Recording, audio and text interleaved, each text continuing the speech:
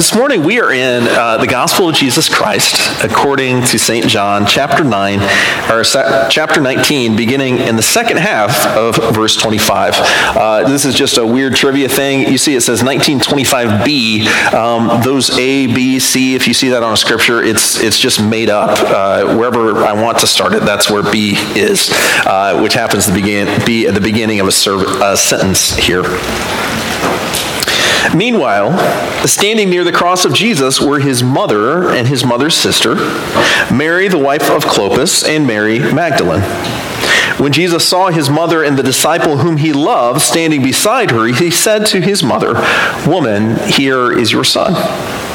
Then he said to the disciple, "Here is your mother." And from that hour, the disciple took her into his own home. After this, when Jesus knew that all was now finished, he said, in order to fulfill the scripture, "I am thirsty." A jar full of sour wine was standing there, so they put a sponge full of the wine on a branch of hyssop, and they held it to his mouth. When Jesus had received the wine, he said, "It is finished." Then he bowed his head and gave up his spirit. This is the word of God for us, the people of God. Thanks be to God. Amen. Let's pray this morning. Lord God, we thank you for your word. And we thank you for what we see here today, the death of Christ our Lord on our behalf. In complete unity with us, that we might be in complete unity with you, Lord God. I pray today that the words of my mouth and the meditations of all our hearts would be pleasing to you, for you are our rock and our Redeemer. Amen. For the last several weeks, since Ash Wednesday, we have been making our way at this church through what are called the 7 last words of Christ. And the 7 last words is this tool that the church has developed across the centuries that plenty of churches do, where if you look across the 4 Gospels, you find 7 different things that Jesus said. Not 7 literal words, but 7 sayings of Jesus. Some of them are longer, some of them are shorter. And this week we have reached "I am thirsty," or as traditionally we just hear it, "I thirst. I thirst." And actually, this has a whole lot of meaning to me. When I went to seminary, we had chapel services, and the particular table under here, most of the year, it would say, well, this one says it, "In remembrance of me," which is what Jesus says at the Last Supper. But for Lent, they would turn it around, and on the back of it, it said, "I thirst." And so it's this witness in front of us of how God has chosen to be needy like us in order to save us, in order to meet our needs. I'm particularly moved by this particular week of Scripture. I've been here since July, and this is the first time I've spoken about the death of Christ, certainly other times, but this is the first time that I've read from the Scriptures of his death for us. And it's incredibly meaningful to me that we would do that together. Then he bowed his head and gave up his spirit.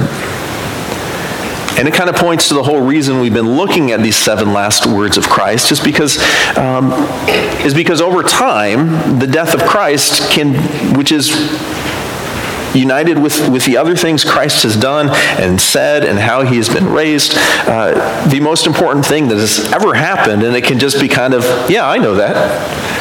We aren't moved by it anymore. And so my hope is that we would be moved together, that we would take a moment from time to time, including this morning, and mark that we are still called to be moved and be transformed by this. Then he bowed his head and gave up his spirit. God has died for us. Christ has died for me. Christ has died for you. Christ has died for the whole world, that all of us might experience life even on the other side of death. This is a big deal. Then he bowed his head and gave up his spirit. But it really begs the question to us of who is this one who has died? We know his name, Jesus, but who was he, and why does it matter, and how does it matter? And this is exactly what we get into.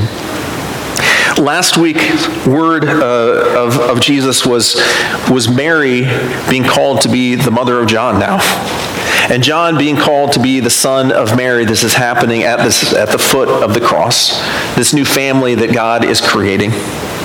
And it ties into this week because even as Jesus is speaking this, when he's speaking it last week, he says to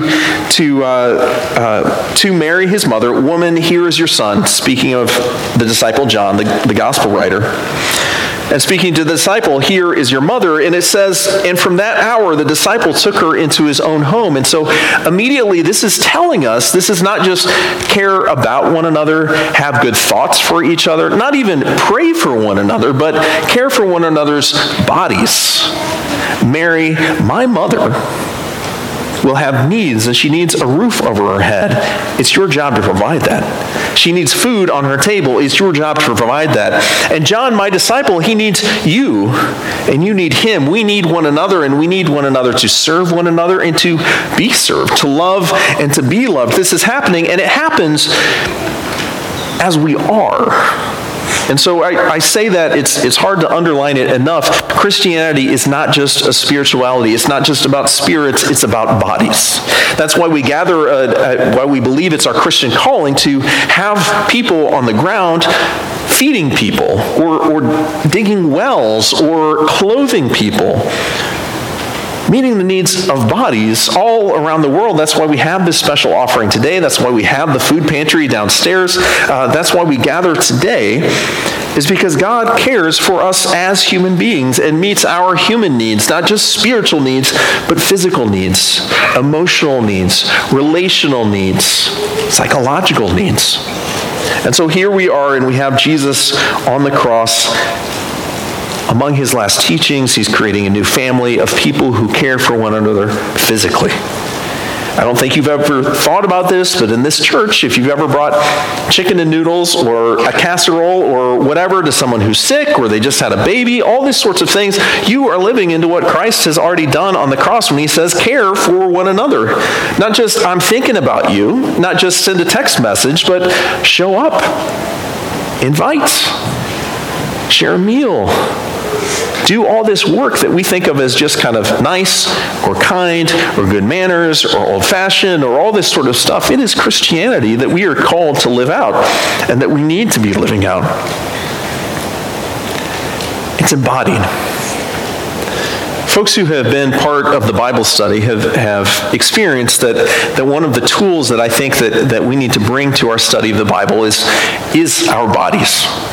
That is, that we bring all of our physical senses, the ones that we hear, our hearing and our sight and our smell and our sense of touch and all our senses to the Scriptures. And when we do that, we find that God is speaking into our lives. Once again, we're talking about bodies here. And so we have Jesus on the cross, and it says that Jesus sees. And so when we see someone seeing something in the Scriptures, we say, I can see. What would it look like? And so to be above and to be looking down and to be in tremendous pain in your body. And to bring your senses to bear, and what does Jesus hear? Does he hear not only the crowds jeering sometimes weeping, the people suffering alongside him, but what else does he hear? And what does he feel? Well, he's naked or mostly naked there on the cross, and that cross isn't comfortable. And is there blood on it from the last victim? And what does it feel like to be on the cross? And what insects are out on that day? And what's the heat? Is it too hot? Is it too cold? It's probably not just right. Nothing is just right when you're out there on the cross. And then his vision, as he looks down and he sees Mary and Mary and Mary, it's a very common name in the Scriptures. And he sees John, and he's looking at them, and they lock eyes in this particular way of using this sense where you can't look away and you can't bear to look at the same time. For him to look at his mother and to know what she's going through. And for her to look at him and to know what he's going through, and all these memories coming through. And most of these memories, again, are embodied memories. The reason that Jesus meant something to the people in his life is because they shared a meal, or because he fed them, or because he healed them, or because they felt his touch and his love from his presence in their lives. That's why they matter. That's why he mattered to them. And so all of this is coming together to show us that bodies matter here at the cross just as they have meant from the beginning. That Mary and Jesus have this special relationship. And it's a relationship that links their bodies together and will always link their bodies together. That Mary knew before anybody else that God was coming into the world through her body, because the angel came to her. And there's a whole lot miraculous going on, but the singular miracle that happens, that immaculate conception, that's just the beginning. It's a regular pregnancy after that.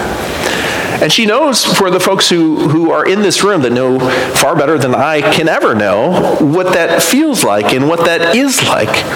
That there's this connection that God has become entirely dependent on a human body as he takes on his own human body. And just as with every pregnancy and every child that we saw up here, their mothers and God co-created those beautiful children. And that is what happened to Jesus in his body, that the eternal Son of God is born of Mary. And as we all know, the dependency doesn't end when he is born, but he nurses, and he is fed, and he is cleansed, and he is clothed, and he is taught, and he falls, and he scrapes his knee, and he is picked up, and he is helped, and he gets sick, and he is helped, and he becomes a teenager, and he smells bad, and Mary is there beside him, and she's with him all the way, and they are connected bodily, and she knows him as her son. No longer can God be somewhere in a history book or something that you hear about at synagogue or at church.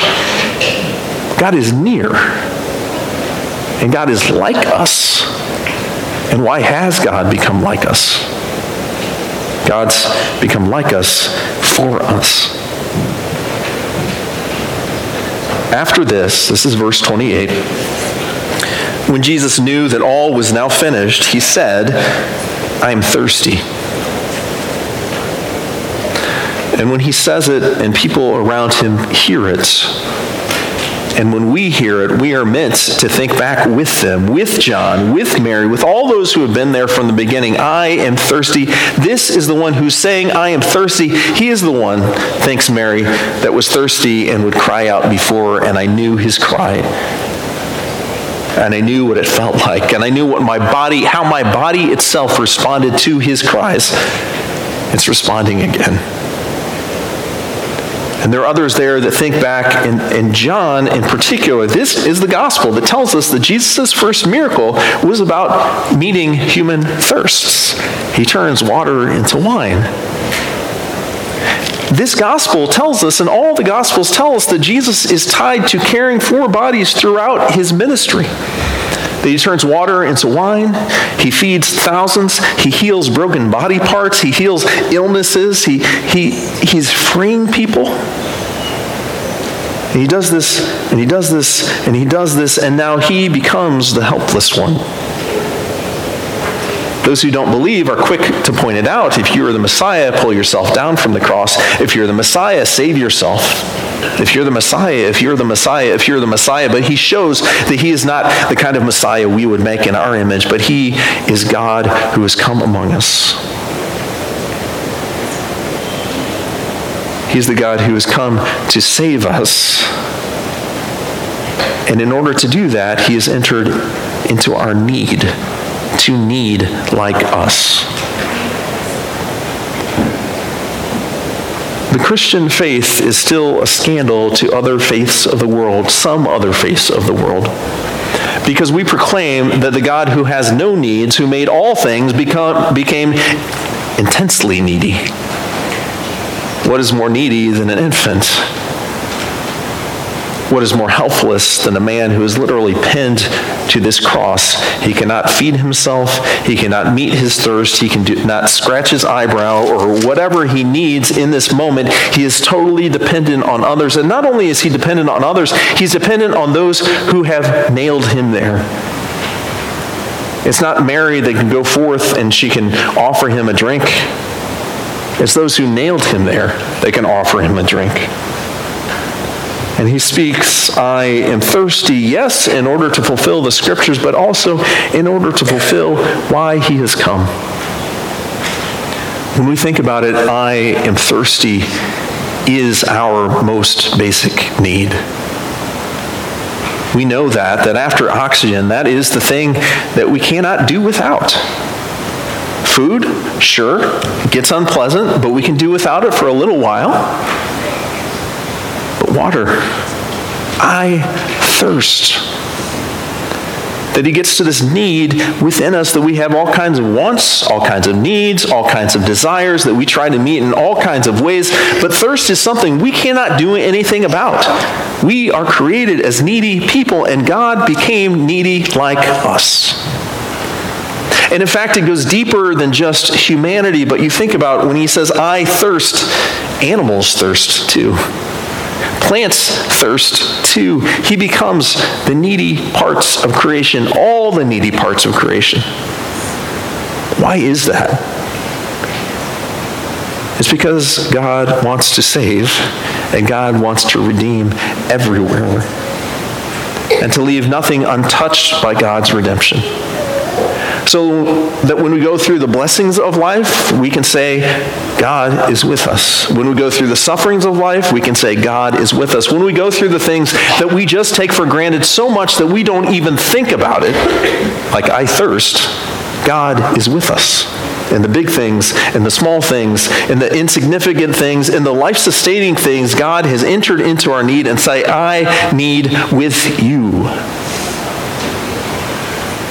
So when we need the big healings in our bodies that we've been praying about this morning, or that we have on our hearts, God knows what it is to need. When we have the big prayers for our relationships that are under strain and under stress, God is with us, and God is creating relationship from the cross. When we feel just on our own, God is with us.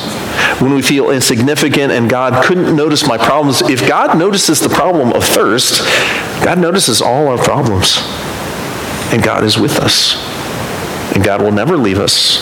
And God will never forsake us. And God has become thirsty. God has become thirsty.